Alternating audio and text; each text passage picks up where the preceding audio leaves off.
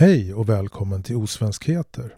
I det här avsnittet samtalar jag med Günther Friedel om hans barndom i fristaten och hamnstaden Danzig, som blev en del av Hitler-Tyskland och som idag heter Gdansk och ligger i Polen. Det var i Danzig andra världskriget började och den unge Günther var med, faktiskt som en aktiv junior antinazist som önskade att han hade skjutit själva Adolf när Adolf var inom skotthåll, bara en bit ifrån där han stod med sin mamma och pappa. Vi pratar också om tiden efter kriget, Travemünde dit många svenskar åkte och flyttarna till Umeå, Härnösand och Stockholm. Tillsammans försöker vi också jämföra hur läget var i Tyskland då med hur det är i Sverige nu. Varsågod och lyssna.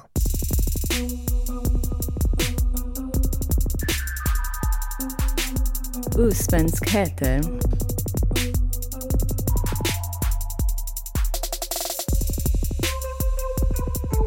Osvenskheter.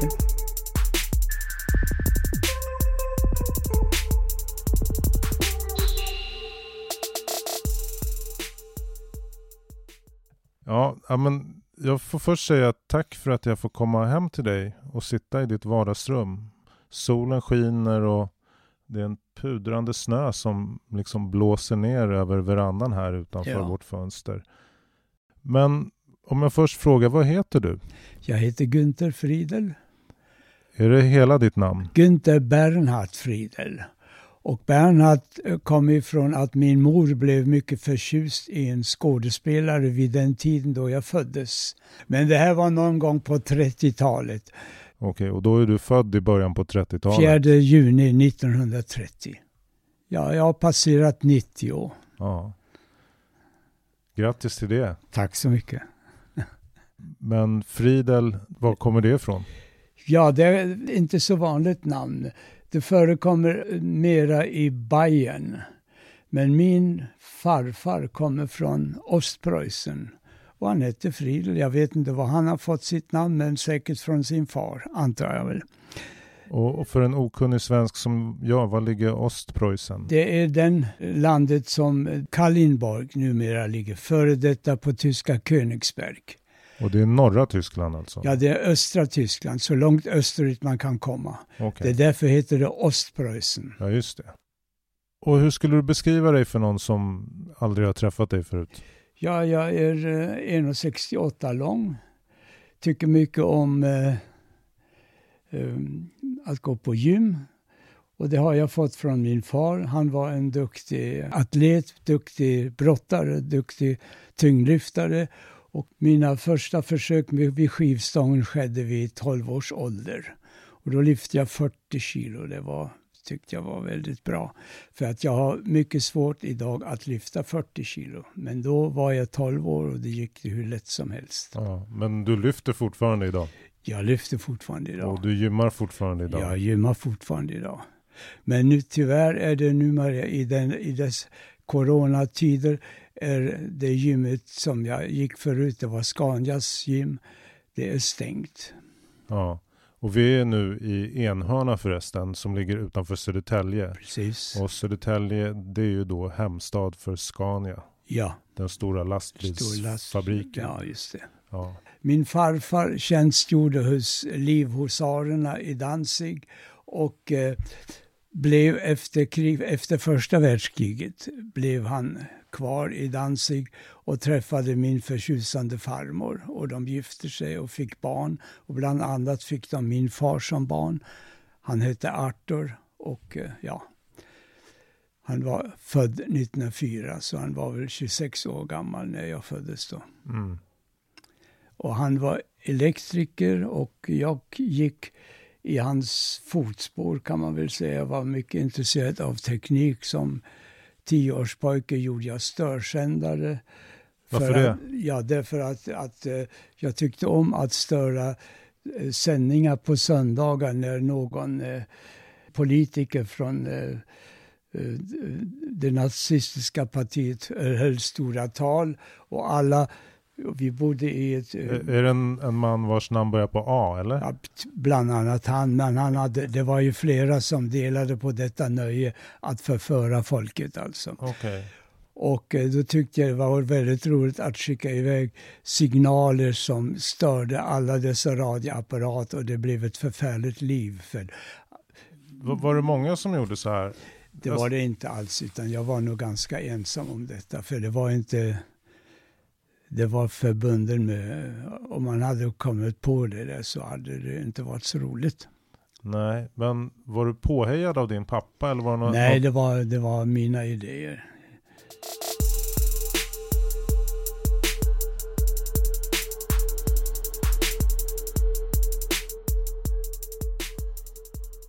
Eftersom jag bodde i Danzig och det var en fristad som gjordes upp efter första världskriget. Och det var ett område som var skilt från Tyskland. Och man hade en egen valuta som var byggt på det engelska pundet. Så det var liksom sådär. Men du var typ 10 år gammal den här tiden? Ja. Och var du medveten om att du bodde i en fristad?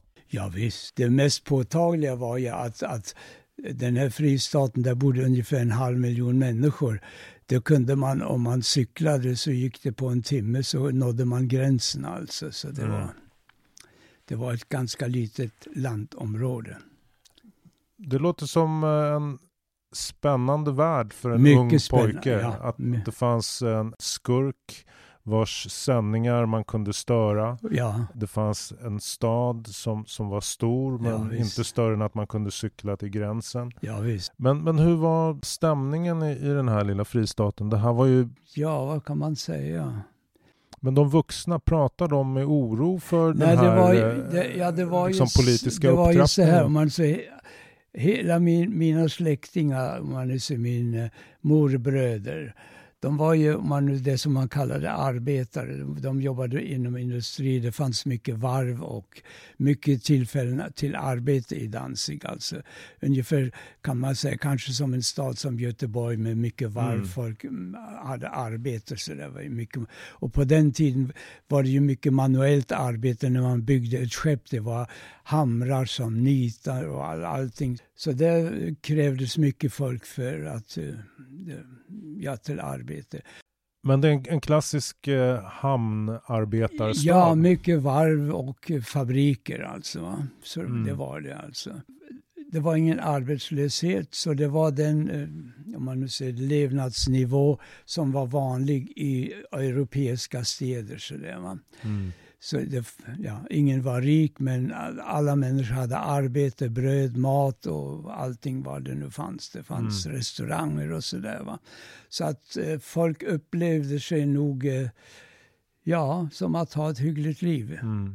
Alltså så här i efterhand så blir ju så här årtionden, vad ska man säga, de får någon slags grova generaliserade epitet. Som man ser det glada 20-talet och sen här i Sverige pratar man om 80-talet som då var alla yuppies. Men i verkligheten så låter det som att 30-talet i Danzig var en ganska god tid. Det var en god tid, ja. Även för arbetare som stod och hamrade nere i... Ja visst, jag kom ihåg, jag gick med min farmor som bodde i samma hus som vi en trappa upp. Vi gick till, som det heter, Fischmark, där man köpte fisk och så såg man fiskarna, de kom med sina skepp eller små båtar varje, la till där och så handlade man direkt från båten, så det var man gick hem med en väska fullt med färsk fisk så det var. Eller så var jag med att vi hade i Danzig, eftersom det var en stor hamn. Och Polen var ju landet som låg bakom så mycket som gick ut på skepp så det, till England. Det gick via hamnen i Danzig alltså. Och där fanns ett jättestort slakteri. Och där slaktade man naturligtvis i huvudsak grisar, och de mindre ädla delarna på grisen som till exempel huvudet och sånt där, det sålde man direkt till skeppade man inte iväg till England, utan det gick bara de bättre köttdelarna, för det var väl transporten blev väl för dyr för saker som man inte fick så mycket betalt för, va? Och då gick vi ofta dit kanske på 6:00 på morgonen och stod i kö. Alla kvinnor stod där i kö. För det var ju på den tiden alltid kvinnorna som handlade och männen som arbetade. Och då stod vi i kö och gick hem med ett stort grishuvud i väskan. Och så kokade farmor sylta och alltihopa så där. Så det var en hel månad hade man kött på någonting som kostade kanske en timlön eller något sånt där. Så det fanns mycket möjligheter för den som var lite om sig och kring sig att leva gott även om man inte hade så mycket pengar. Men mitt i det här så ligger du med en störsändare och ser till att politiska tal inte når ut till folket. Nej, men vad visste du om den här politiken och de här talarna som då var jag visste ganska mycket om det. Därför att För i modern tid så de här personerna som du pratar om, de har ju blivit arketypiskt onda människor. Ja, och man kan väl säga så här att jag på vår gata hade jag kanske de pojkarna som jag lekte med. Så vi var kanske en skara på 10 killar i den här åldern alltså. Och om man nu tänker sig majoriteten av dem hade inte föräldrar som var nazister utan de flesta hade kanske föräldrar som var socialdemokrater. Som arbetare var man ju socialdemokrat mycket vid den tiden. Va? Men i och med att nazismen gjorde sitt intåg där så var det också många arbetare som gick över till den här naziströrelsen. Alltså. Vad var det som fick dem att gå över, tror du? Ja,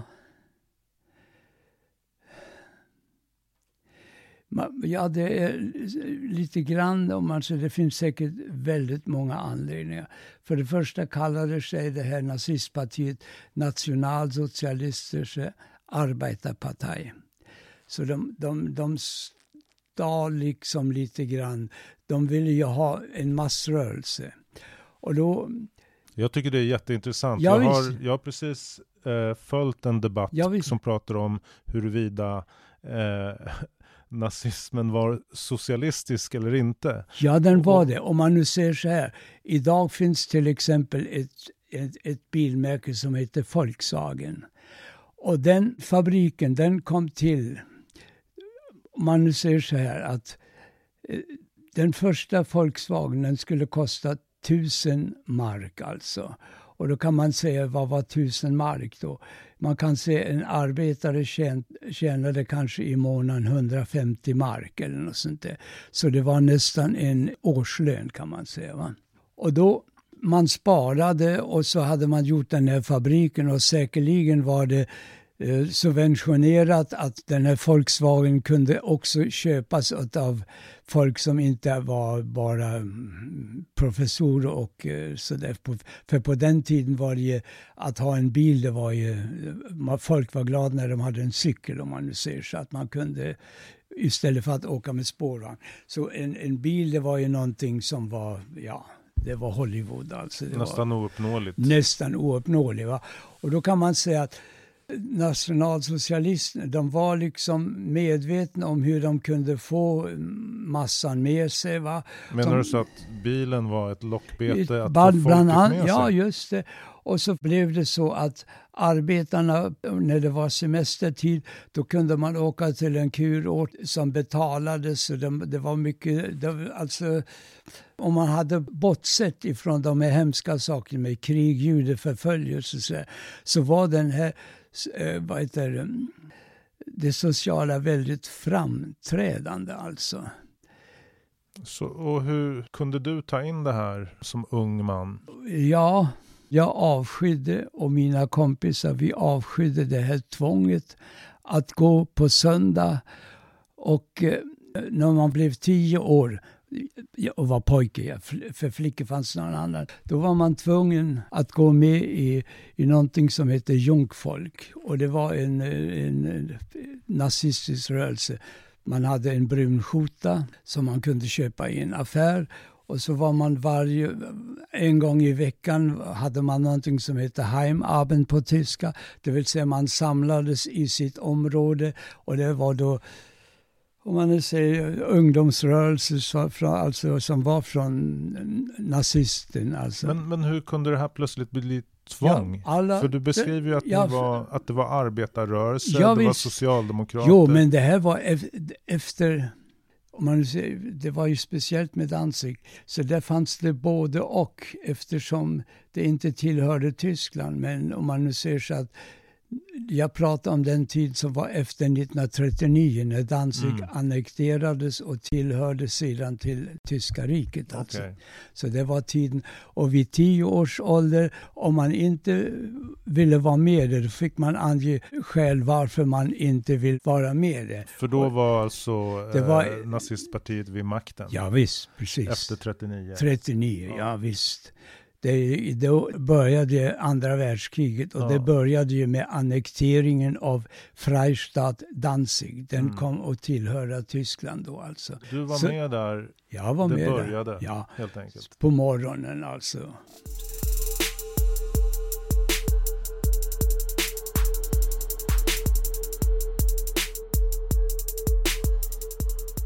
Hur var det den här morgonen då allting började?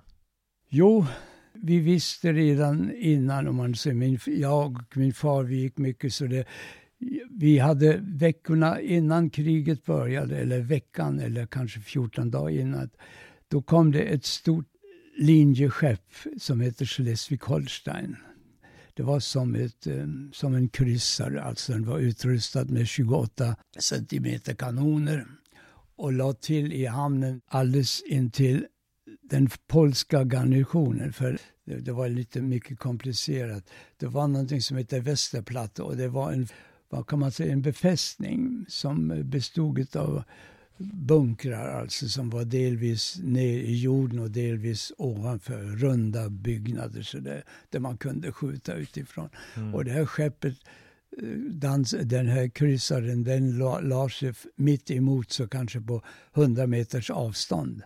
Och när kriget började på morgonen, då sköt man sönder och samman alltihopa. Men de här polackerna som var där... Så du menar att från skeppet sköt man sönder de här befästningarna? Ja visst, precis. Bara för att markera att man hade ett övertag? Nej, inte markera, utan det var då de första skotten föll i världskriget, som sedan varade i 6 år alltså. Men som pojke kan jag förstå att man är fascinerad av mycket att se ett sånt. Ja, visst. Men fanns det också en rädsla? Nej, om man nu säger så här, att jag avskydde regimen och allt vad den stod för. Samtidigt gjorde jag det till ett äventyr, om du förstår. Alltså. Ja, jag förstår, för att du var ju ett barn. Men det är liksom märkligt att, Jag menar, när jag var i den åldern då på 60-talet, vi lekte ju krig för vi tyckte det var kul. Ja, men vi hade kriget kring oss. Vi lekte naturligtvis också krig och sköt på varandra. Men då lekte vi inte krig, utan då lekte vi, om man säger, slagsmål eller något sånt där. Va?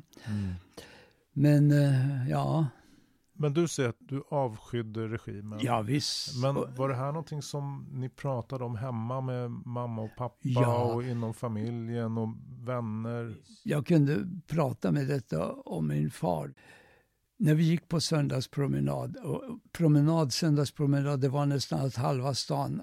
Förutom kvinnorna som var hemma och lagade mat, så var alla män med sina barn gick ut. Och det innebar att min far träffade ofta då antingen bekanta eller folk som han jobbade med. Då hade vi en rolig lek. När min far hade pratat med vederbörande, då hade vi en gissningslek. Och den gick ut på, min far frågade, var das einer? Var det en? Eller var das keiner? Och det som vi avsåg var att jag lyssnade noga för att höra om det var en som var nazist eller icke-nazist. Och då var alltid mitt svar, das war eine, det var en. Eller jag sa, das war keine, det var ingen. Så att när man lever i en sån diktatur, man måste se till att alla är nazister. För om det finns sådana som inte är nazister, så är det en fara att de kan föröka sig alltså.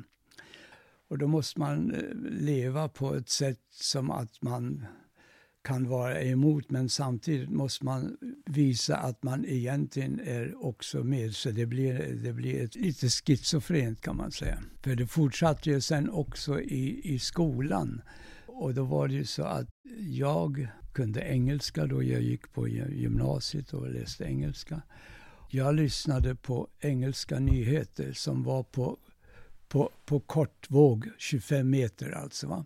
Och då var det så här bom, bom, bom, bom, bom, bom, bom, bom, hörde man. Och då kom det nyheter på engelska då. Från BBC? Eller? Från BBC, precis.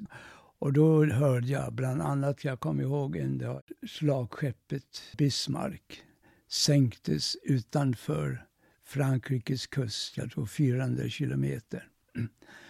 Och det hörde jag. Och då när min far kom hem, då sa jag, pappa, det Bismarck är sänkt. Man, sa han, vad har du hört detta nu då? Ja, eftersom vi bodde i ett lyhört hus, alltså väggarna var väl som man började, det var gips alltså. Va? Mm. Jag hade örat emot sådär och hade alldeles lågt. Och så hörde jag detta alltså. Va? Och det kan du förstå att det var mycket spännande för en pojk att komma ut med nyheten Bismarck är sänkt. Mm. Men nu har du hoppat ganska långt fram i tiden. Ja, nu är jag under kriget, 42 eller sånt där. Och då är du 12 år. Mm.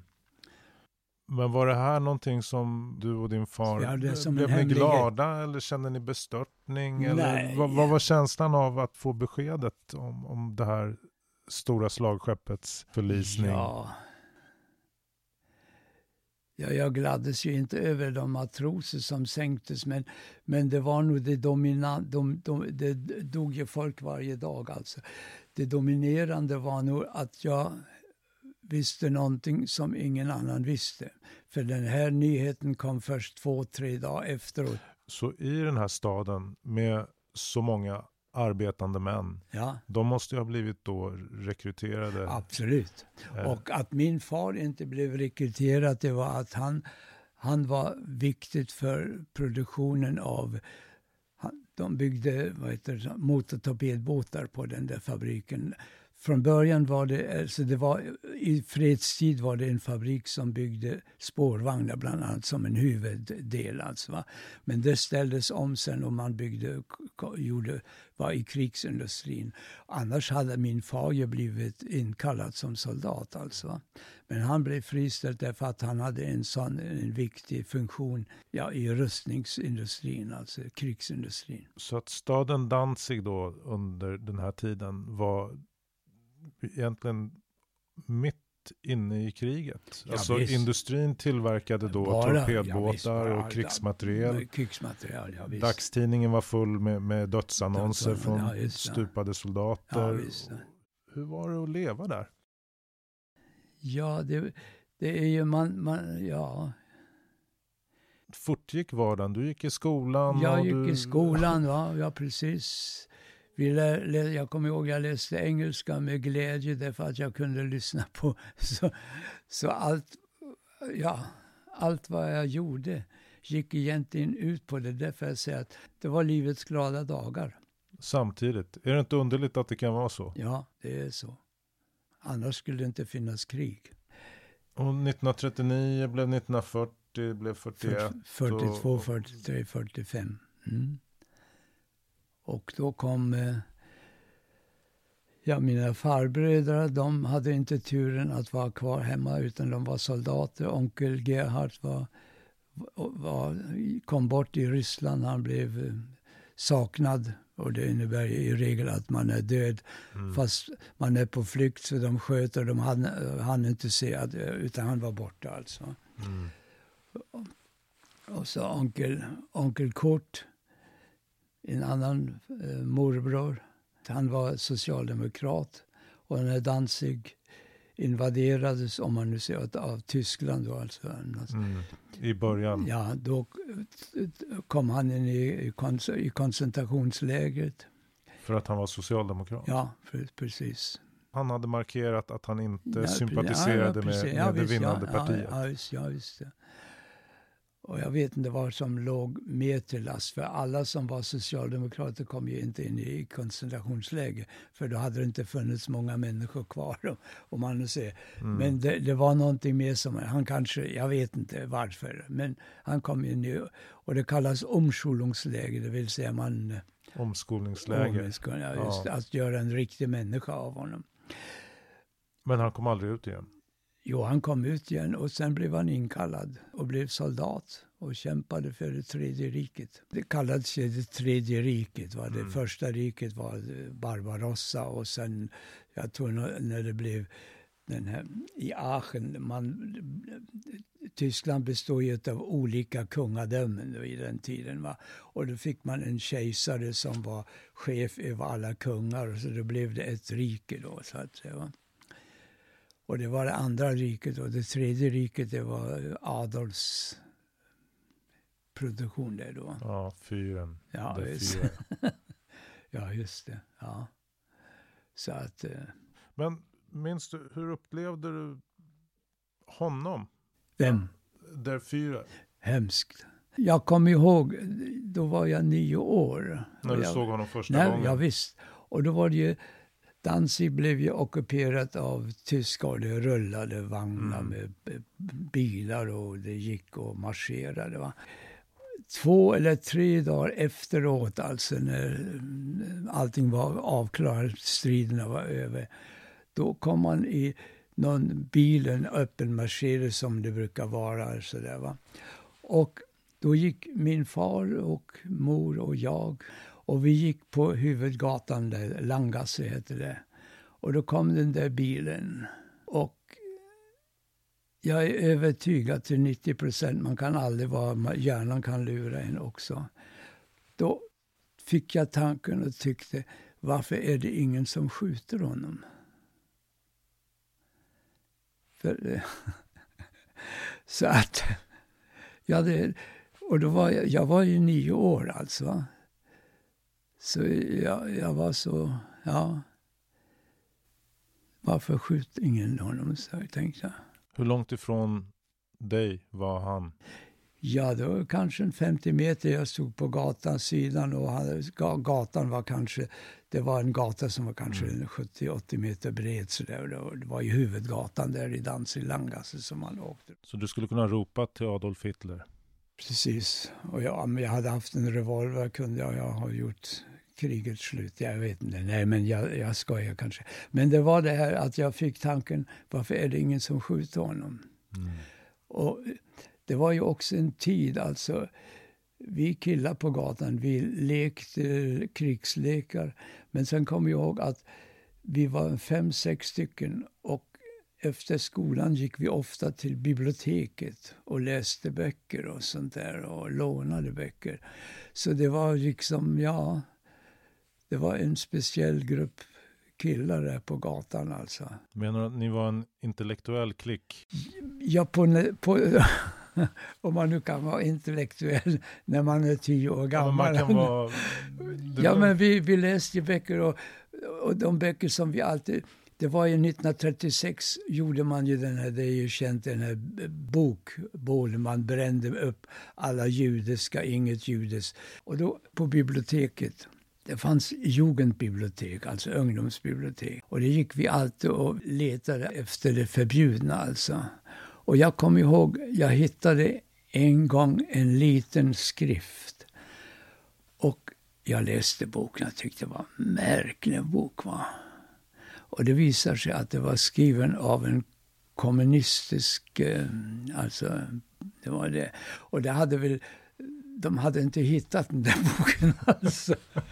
Och jag läste den med, ja, du kanske förstår, det var, allt var spännande alltså. Så det här var en tid alltså då ni tvingades att ta på brunskjortan varje söndag? Jag hade ingen brunskjorta. Och jag kommer ihåg, jag hade också 2 eller 3 kompisar som vi var i samma grupp. En tredjedel av killarna som satt, vi var kanske 50 killar som vi sjöng nazistsånger och någon berättade och det var folk i uniform och sånt där. Och då var det en kväll, frågade de oss, vi som inte hade uniform, vad var anledningen till att vi inte hade uniform? Och då kom frågan till mig, Günther, varför har du keine uniform? Varför har du ingen uniform? Och då sa jag så här, jag kunde inte hitta på något bättre. Mina föräldrar har inga pengar, sa jag. Och det så men det blev inget efterspel efter det. Någon annan, jag vet inte vad de... Men jag kommer ihåg, jag satt mitt i och det gick först den. Väldigt många hade ju uniform, kanske 60%. Det var ju en brun skjorta och så var en läderrem. Min kompis Bobi bredvid, han var lycklig. Han sa samma sak alltså. För hans far, han jobbade på vi eldade ju mycket med kol. Och då det var mycket vanligt att hästvagnar kom med kol och då bar karlarna säckarna på. Det var 100 kilo eller något sånt där. Och det var ju inte något bra betalt arbete. Men min far hade ju en bra, vi hade säkert råd med att köpa en sån där jävla brödskjorta alltså. Men jag avskydde detta. Så att jag hade aldrig någon uniform. Alltså jag klarade mig. Ja. Svenskheter.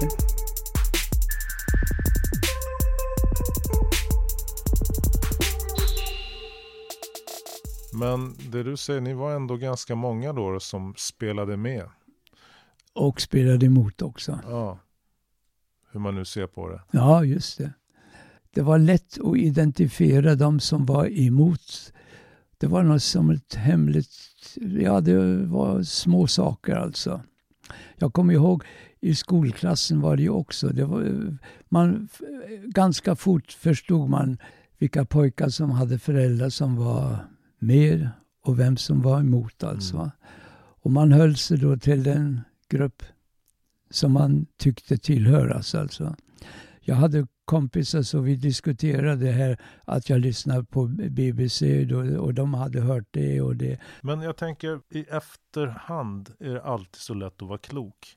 Du var ju mitt i när det hände. Vad hade du för argument för att vara emot? För det första tyckte jag inte för att jag var någon estet. Jag tyckte den där uniformen såg jävla hemskt ut alltså.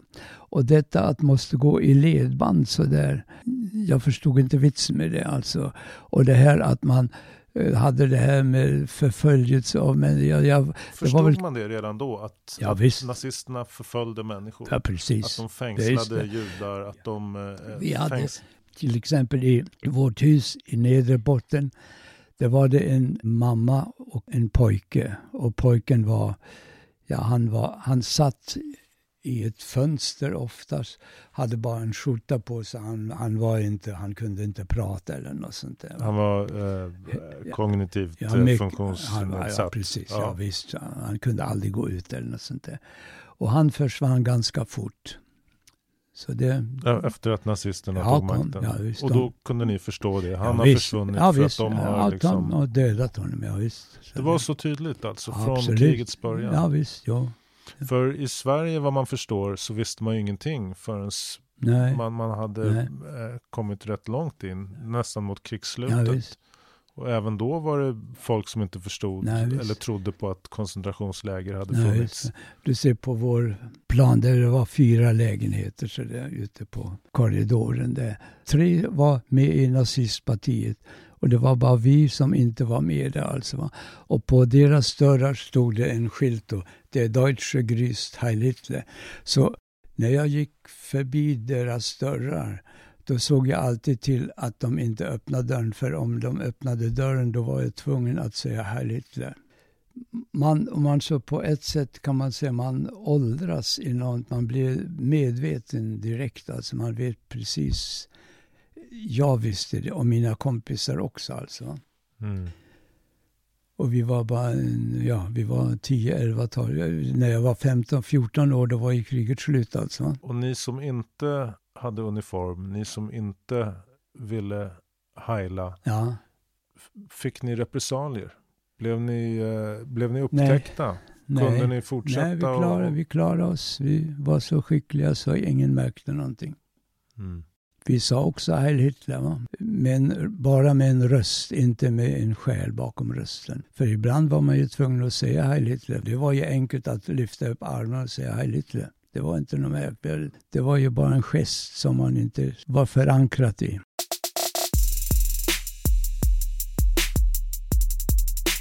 Osvenskheter. Men Danzig förstördes på några dagar genom att kriget kom i form av trupper som sköt med kanoner och allt sånt där. Va? Mm. Det var när Ryssland... Ja, det var ryssarna. Ja, det var Ryssland som kom fram. Ja, just det.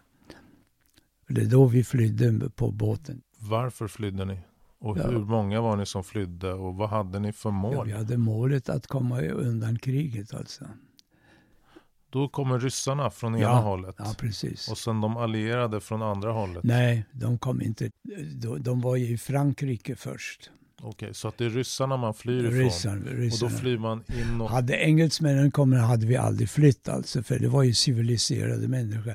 Men att hamna i ryssarnas händer, det var ju Sibirien. Vad visste man om ryssarna? Ja, man visste ju detta. Kände ju till det.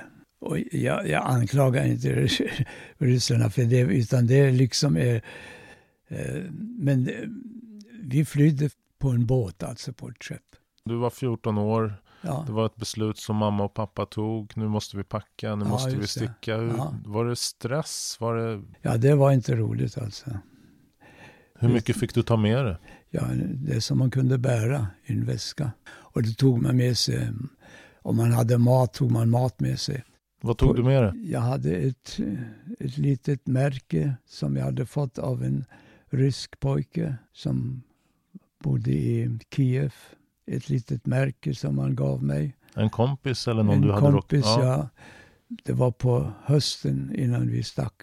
Då fick vi gå ut och hjälpa bönderna att ta upp potatis för det fanns inga män hemma. Och då jobbade han, var tvångsförflyttad och vi blev vänner kan man säga. Och så när jag åkte därifrån, då, för jag var väl där bara 14 dagar, 3 veckor och han var ju, det jobbade hos bonden. Han var kanske lika gammal som jag, 12-13 år och var tvångsförflyttad från sina föräldrar. Det var ju hemska saker. Och det märket hade jag med mig och det tappade jag på skeppet. Och det ångrar jag tycker det är fortfarande en stor förlust. Det var ett märke från Kievs brandkår. Det var någon brandbil på så. Och så stod det väl på ryska, de har ju andra bokstäver i Kiev. Det var hans finaste ägodel som han gav till dig. Precis. Och jag tappade den på det där jävla skeppet. Men jag kan inte säga jävla skeppet. För det är det skeppet som bar mig över vattnet. Och vi såg massor med stora skepp, handelsfartyg som låg med stäven upp. Som hade sänkts på vår egen hem. Jäklar. Minor. Minor och ubåtar. Ryska ubåtar. Svenskheter.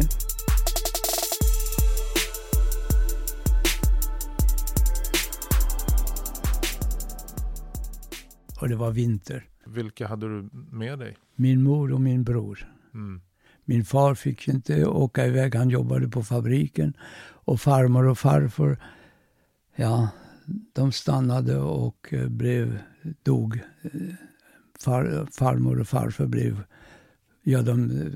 grannarna som kom sen efteråt, några hade sett dem att de var sönderskjuten i magen och låg på gatan. Det var hemska saker. Så.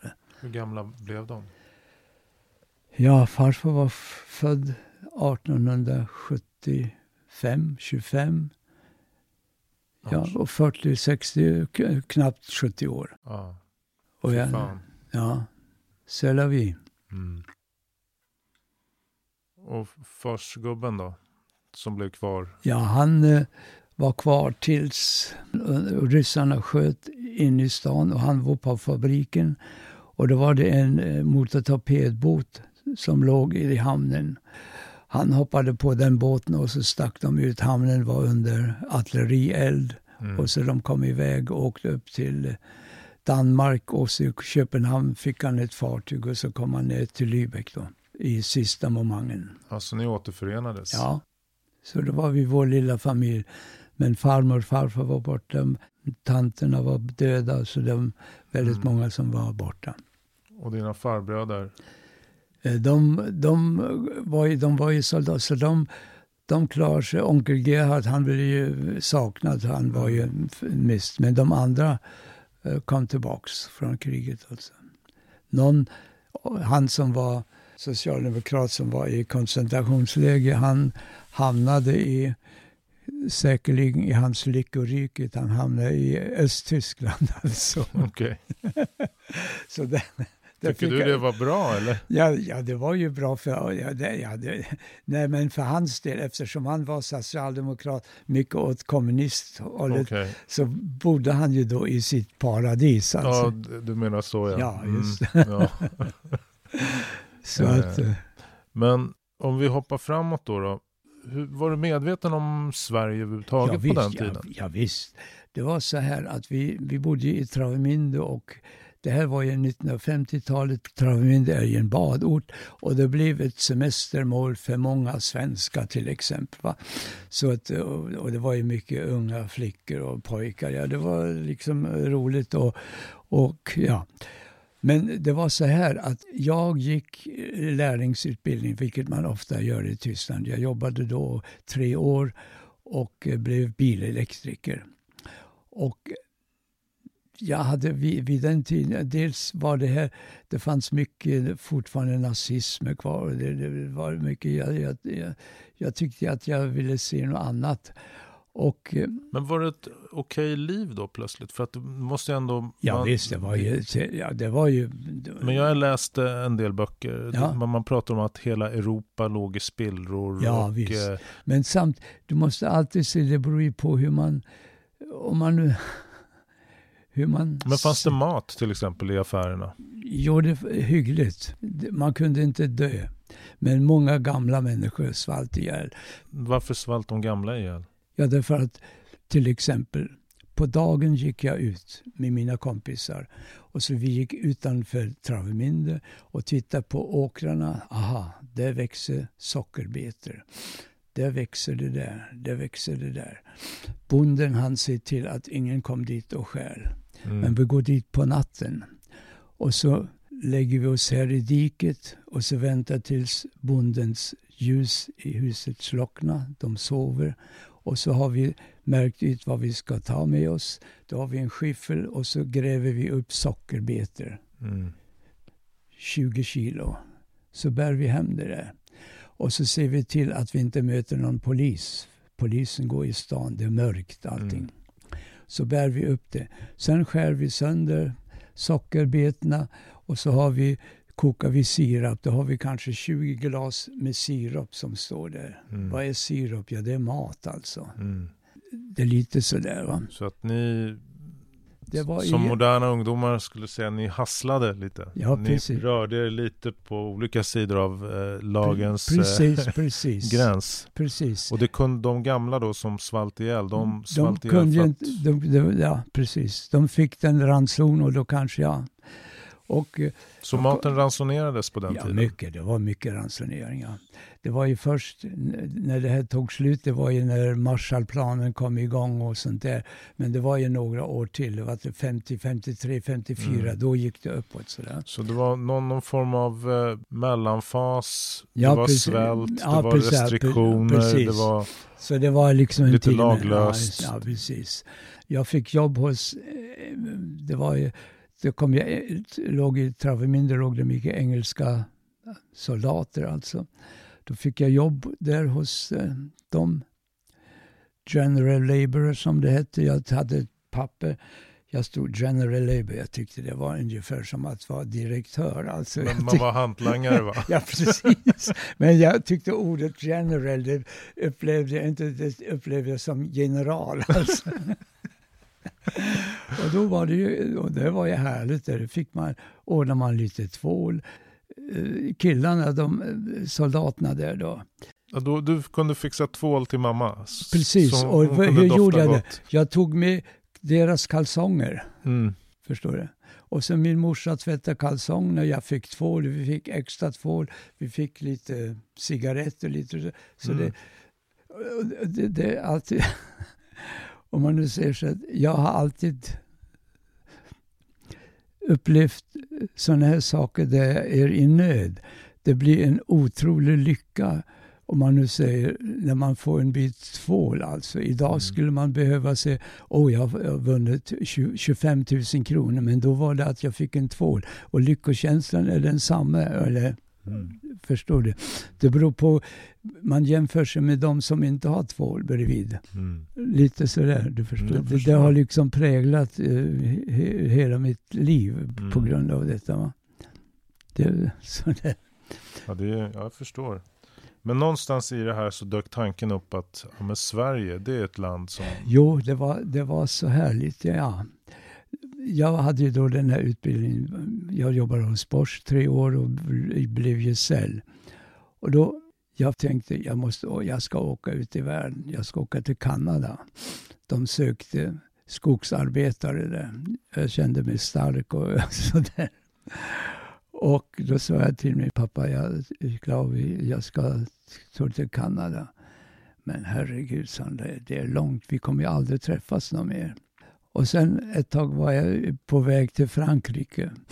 En gång jag var i Lübeck.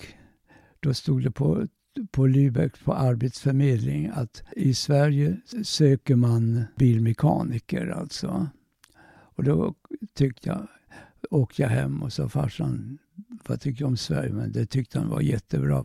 Då fick jag flera alternativ. Det var Malmö, Stockholm, Umeå och var som var det. Och då tänkte jag kan inte åka till Malmö. Det är ju ungefär som att utvandra från Lübeck till Hamburg. Alltså. Där kan man ju åka dit med spårvagn. Så då tänkte jag måste åtminstone åka en bra bit och åka till Umeå. Svenskheter.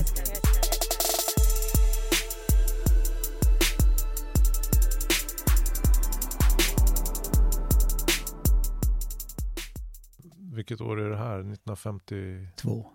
Hur upplevde du Sverige? Vad var skillnaden mellan Tyskland och Sverige när du klev över gränsen? Jag bortsett ifrån att man hade högre lön. Det var ju dels en helt annan natur. Men jag tänker den här bilden som jag målade upp förut. Att hela Europa var liksom i spillror. Ja. Sverige på något sätt var ju... Du måste redan tänka så här. Kriget tog slut 1945. Så 1952 då hade man redan nya pengar. Man hade Deutsche Mark redan. Så då var livet egentligen på väg att bli... Då fanns ingen man hade hur mycket mat som helst. Allting fanns redan alltså. Det enda som inte fanns riktigt. Du kan ju tänka dig om en hel stad som Hamburg ligger i spillror. Det finns inte en lägenhet. Men vad ska de här 1 miljon människor som bodde där, vad ska de bo någonstans? Ja, var bodde de någonstans? Ja, de bodde i trånga skiffen, alltså 10 personer i ett rum eller något sånt där. Så vi hade ju ett rum som vi hade fått där i Travemünde, och i Travemünde det fanns ju inte någonting som var förstört under kriget, så det fanns ju tillräckligt. Men man kan säga befolkningen i Travemünde, den hade 4-dubblats alltså tack vare flyktingar. Så hur stor lägenhet hade ni? Vi hade ett rum. Och hur många kvadrat? Ja, det var kanske 10 kvadrat. Och hur många bodde ni? Ja, vi bodde 4 i det. Det var ju inte så märkligt. Vi hade dubbelsäng och så det var... Och ni bodde ungefär som folk bodde då? Ja, precis. Ja. Precis, så kan man också se. Hade ni kök? Eller ett litet pentry? Nej, det var en kokplatta. Ja, okej. Och ni käkade middagar hemma? Ja, precis. Ja. Allting. Ja, visst, så sov det. Så det. Och sen resten av tiden var vi ju ute. Vi jobbade ju då. Så det går ju att leva. Ja. I synnerhet när man är ung, man behöver inte ha så mycket grejer. Det mesta som man har är egentligen onödigt. Vad man behöver ha för att kunna överleva, det är en säng och det är en tallrik som man kan äta maten på. Va? Och kommer man dit med ingenting så tycker man, om man har en tallrik och kniv och gaffel så är det redan lyx alltså. Allting beror ju på var man startar ifrån. Eller hur? Ja. Men innan du kom till Sverige så måste du ändå ha fått bekräftat. Ja, du är välkommen till Skellefteå. Ja, visst. Nej, till Umeå, va? Ja, till Umeå. Ja, just det. Ja, det spelar ingen roll. jag förstod ju att Sverige var ett land där människorna inte lurade varandra. Det var ju liksom, så mycket visste man ju. Hur visste man det? Ja, det visste man. Jag vet inte det. Man hade ju, som sagt, vi hade ju träffat svenska ungdomar och sådär. Ja. Travemünde var ju en bad, eller är ju fortfarande en badort. Och dit kom, det var semestermål på den tid. Man åkte från Malmö till Travemünde med färja. Ja. Men du svarade på den annonsen, ja, visst, och du skrev någon slags kontrakt och sen kunde du köpa biljett. Ja visst. Jag väntar nu. Jag tror biljetten köpte jag själv. Jo, det gjorde jag. Ja visst. Eller om jag fick betalt den från Arbetsförmedlingen. Det kommer jag inte ihåg. Nej. Men så åkte du tåg hela vägen upp? Bytte tåg i Vännäs och åkte in till Umeå. Och jag hade åkt dit, och när jag kom fram till Umeå då var det midsommar. Och då hade jag min väska och gick till den verkstaden. Det fanns inte en själ där. Hela stan var tom, för alla Umeåbor borde vill vara i sina sommarstugor. Ja. Jag stod på gården så där, som det är på en sån där verkstad. Och då tittade jag upp och så öppnades fönster. Då var kamren, och han förstod ju det. För de var ju varskodda. Kamren för bilfirman? Ja, just precis. Så då släppte han in mig och sen var jag där. Mm. Men du kunde prata engelska då? Ja. Och de kanske kunde prata tyska? Ja, de kunde prata tyska. Det var ju en Bosch-representant, och Bosch är ju ett tyskt företag. Eftersom jag utbildade hos Bosch så var jag ju liksom attraktiv att jobba på en Bosch-service i Umeå. Mm. Och det här midsommarafton 1952? Ja. Och vad gjorde du på midsommarafton 1952 sen? Ja, då sa kamren, vi har gjort så här, Günther, om man nu sa Günther, det kanske han gjorde. Man sa inte Herr Friedl, utan man sa nu Günther, vad han nu sa, på vilket språk han pratade tyska med mig. Vi hade fått ett rum hos verkmästaren, så jag bodde hos verkmästaren då. Vi fick ett litet rum där och bodde där. Och började jobba? Ja, dagen därpå. Reparera bilar? Reparera bilar, ja. Och lärde mig svenska. Hur gick det till? Ja, det gick jättefort. Jag tror efter 4 veckor kunde jag prata svenska. För det är ju, man kan väl nästan säga att svenskan är en tysk dialekt. Det kan man säga. Det enda är det med svenskan, att det är språkmelodin. När jag lyssnar med Birgitta på radion eller sånt där, och det är någon människa, han är nog tysk fast han pratar perfekt svenska, men man hör väldigt lätt den här språkmelodin alltså, va? Så vissa saker är inte så lätt att dölja. Men du lärde dig genom att lyssna? Ja. Och du hade ordbok, antar jag? Nej, bara genom att lyssna. Och läsa tidningar och sånt där, va? Så det gick ju bra.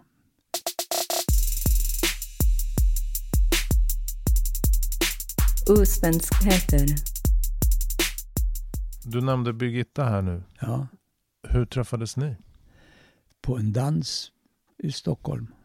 Men du var ju i Umeå, sa du alldeles nyss. Nej, men nej. Hur länge blev du kvar i Umeå? Ja, jag tror jag var där 1 år. Och hur var det? Ja, det var härligt. Men hur upplevde du svenskarna? Ja, för du var ju helt ensam. Du hade inga landsmän. Jo, det var 2 stycken tyska urmakare i Umeå som jag omgicks med. Så det fanns lite tyska där i Umeå också. Men jag var inte så där att jag sökte mig efter tyskar, utan jag hade ju svenska kompisar. Så vi omgicks ju mycket efteråt, efter jobbet. Så. Jag pratade med en koreansk man som kom hit strax efter dig till Sverige. Och han hade ju sina rötter i Nordkorea. Och då blev han automatiskt stämplad som att han var kommunist. För det var ju kalla kriget. Ja, just det. Så i och med att du kom från Tyskland, blev du automatiskt förmodad nazist då? Eller fick du några sådana frågor? Nej, jag tror, nej. Så du behövde aldrig försvara eller bekänna färg och säga, men I'm a good guy. Jo, precis. För vi var goda kompisar där. Och, ja, men det var ingen som blev knepig för dig för att du var en tysk? Nej. Vad skönt. Ja. Nej, det var väl mitt uppträdande. Det var väl på ett sånt sätt så att att folk förstod, för folk förstod ofta mer än vad man tror. Så det, de kände väl på sig, Günther, han var nog inte en av dem. Jag behövde inte göra så mycket försvar för det, utan jag har aldrig råkat ut för det. Nej, det har jag inte. Nej. Så livet där uppe i Umeå blev ändå bra? Det blev bra, jättebra. Men lite tråkigt för en äventyrare? Ja, då var det så här, och då tänkte jag att jag ska åka till Stockholm. Och då kom jag ihåg, jag gick ner, vi hade ner i källarnivån hade vi tvättrum, och sen man blir alltid smutsig när man jobbar på en verkstad så där. Och det var verkmästaren där också, Larsson. Och då sa jag, hörru Lasse, jag tänker åka till Stockholm. Och då sa Lars, men Günther, sa han, Kamren och jag, vi ska starta en firma i Härnösand. Det är lite söderut. Kan du inte tänka dig att vara med där? Ja, men okej, sa jag. Det är på väg till Stockholm. Jag hamnade i Härnösand. Och det gick ju bra det också. Det var, därifrån åkte jag till Stockholm. Något år senare? Ja. Men det var tufft alltså. Varför? Därför att det fanns bara inneboende rum. Så det skyhöga hyror alltså. Folk som hyrde ut var ganska opersonliga. Det var ingen härlig miljö för en som kom dit nytt. Man tjänade mycket pengar, men alla pengar, det gick nästan halva lön gick för att få en säng om natten alltså. Och vilket år är det här ungefär? Ja, det är nog 54 sådär. Så det kanske var lite bostadsbrist i Stockholm då också? Ja, det var inte lite bostadsbrist. Det var ju köerna 18 år och sådana där grejer, siffror som var helt... Man hade tur ibland när man hamnade... Jag tror jag bodde på 7-8 ställen och var bara här kanske 1 år eller 2 år i Stockholm. För sen åkte jag tillbaka till Härnösand. Jag hade blivit bekant med Birgitta då, va? Och då åkte jag tillbaka för jag förstod att om vi skulle gifta oss och bo i Stockholm, vi kom ut till någon kranskommun och det tog 10 år. Vi åkte till Härnösand, där fick vi lägenhet direkt. Okej. Kunde få barn och allt möjligt, så det var livet var toppen. Okej. Ja.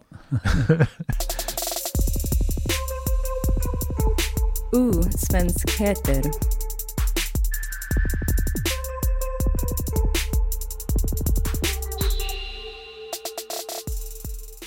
Men hur träffades ni? Vi träffades på en dans på Skansen. På Skansen. Kan det bli svenskare? Nej, det kan inte bli det. Och vad var det för dans? Kommer du ihåg det? Ja, det var ett sånt där känt svenskt dansband. Ja, Leif Kronlunds. Någonting sånt, ja. Tror du det? Ja. Jag känner sonen till Leif Kronlund. Ja, okej. Han är musiker. Ja, då kan det. Att det är hans far som har sammanfört oss. Okej. Men vad dansar man till? Ja, det var ju foxtrot och lite tango och sådär. Ja, det var ju i aftondans. Jag tror det är nog många som har träffats på Skansen. Och då som man, då bjöd man upp damerna. Ja, visst. Och så konverserade man. Ja, precis. Var kommer Birgitta ifrån? Hon kommer från Norrviken. Ja, det är norr om, det är ju Stockholm. Hon är Stockholmstjej. Ja, visst, ja. Men ville hon verkligen flytta med en, vad ska man säga, ostpreussisk gentleman till Härnösand? Ja, det blev ju så. Vi var ju tillsammans i Stockholm 1 år eller 2 år innan jag åkte iväg. Och blev du introducerad till hennes familj och behövde man göra så då, eller? Ja. Det är alltid känsligt det där man ska träffa flickvännens föräldrar. Ja, men det gick ju bra. Så du blev introducerad? Ja, visst. Och du fick godkänt också? Ja, det vet jag inte. Det tror jag säkert. Jo, det gjorde jag. Ja, det gick bra. Så det var inga problem. Men det låter ju som att du hade ju bestämt dig för att stanna. Alltså nästan redan då du kom till Umeå. Ja, visst. Och det ena gav det andra. Va? Så ja. Men, man kan inte säga så där. Jag levde lite grann från en dag till den andra. Det hade kunnat hänt också att jag hade åkt härifrån. Alltså, va? Men ju mer jag var, sen utbildade mig, jag gick i Stockholm, gick på aftonskola och sådär. Och jag såg att det gick bra att bo här alltså. Ja. Och livet blev bra här. Ja, precis. Ja, det gick och bra. Ni lyckades få barn också. Ja, visst, ja. Och ni har hållit sams. Ja, visst. Ja. Ja. Osvenskheten.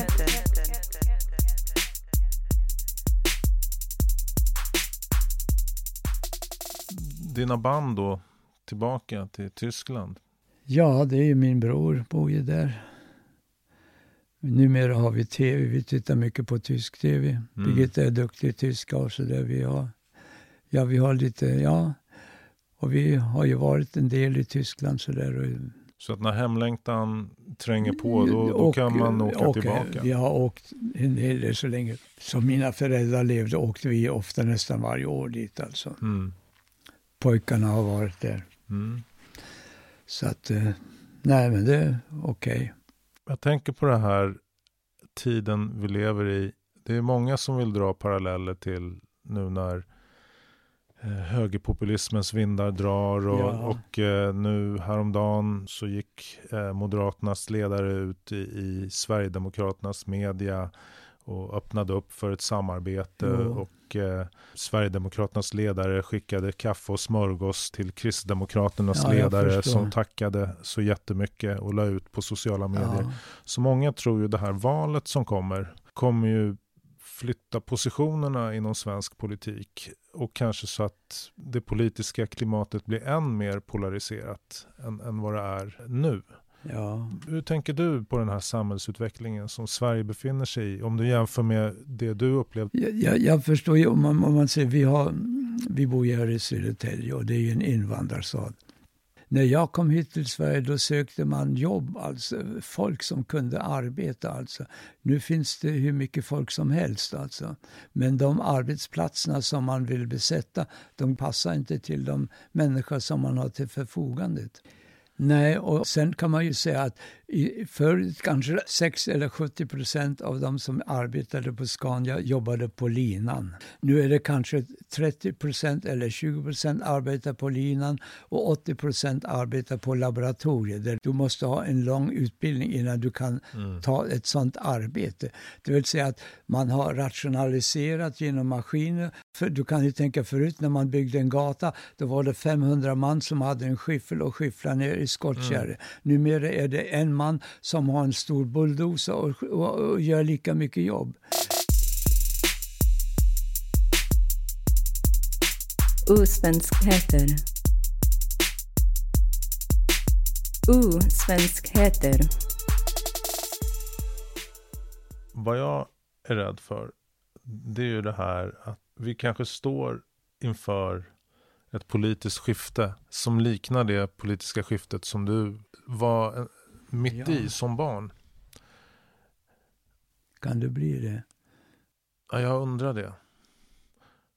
För jag menar, för ett år sedan då återigen moderatledaren står och pratar med Heidi Frid som överlevare från förintelsen och lovar henne, jag kommer aldrig samarbeta med Sverigedemokraterna. Nej. Och sen kort därefter så bryter han det löftet. Och det är små och större förskjutningar. Men du kan också säga att när man tittar på vilka människor som röstar på Sverigedemokraterna så är det folk egentligen som skulle vara socialdemokrater, men de känner sig förrådda av socialdemokratin.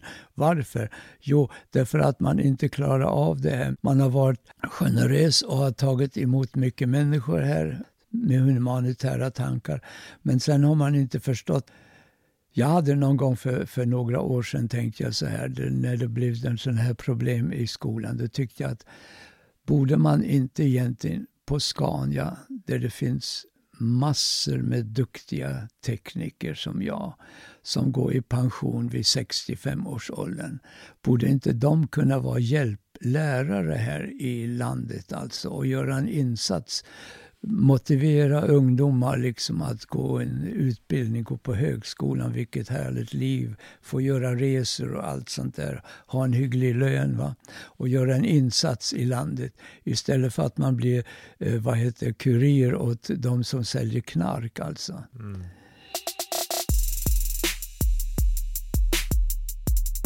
Osvenskheten.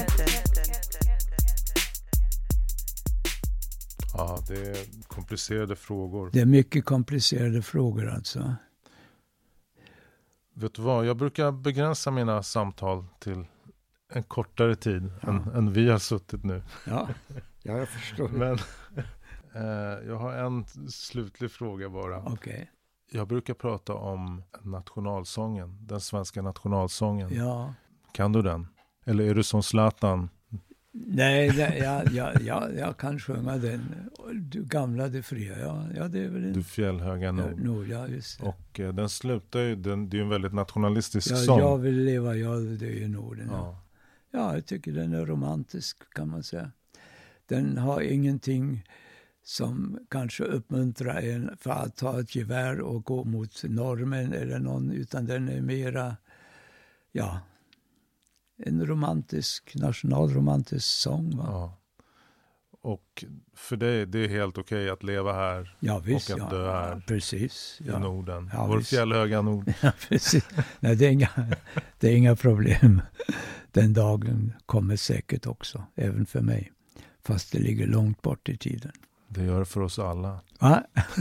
Vi vill det i alla fall. Ja, visst.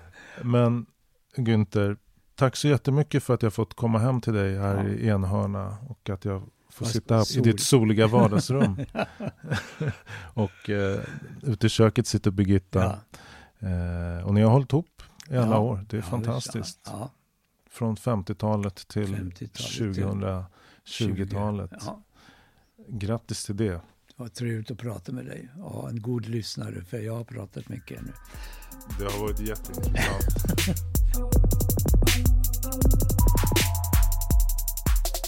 Det här samtalet med Günther Friedel är inspelat hemma i hans och Birgittas vardagsrum i Enhörna strax utanför Södertälje. Fler program är på gång och snacket går vidare med svenskar som är mer än bara svenskar. Förmodligen kommer vi beröra saker som ursprung, historia, identitet, svenskhet och olika former av tillhörighet. Vill du komma i kontakt med mig och kanske vara med och dela din historia och dina erfarenheter, skriv då ett mejl till hej@osvenskheter.se. Osvenskheter. Och du, kärleken är alltid starkare än hatet.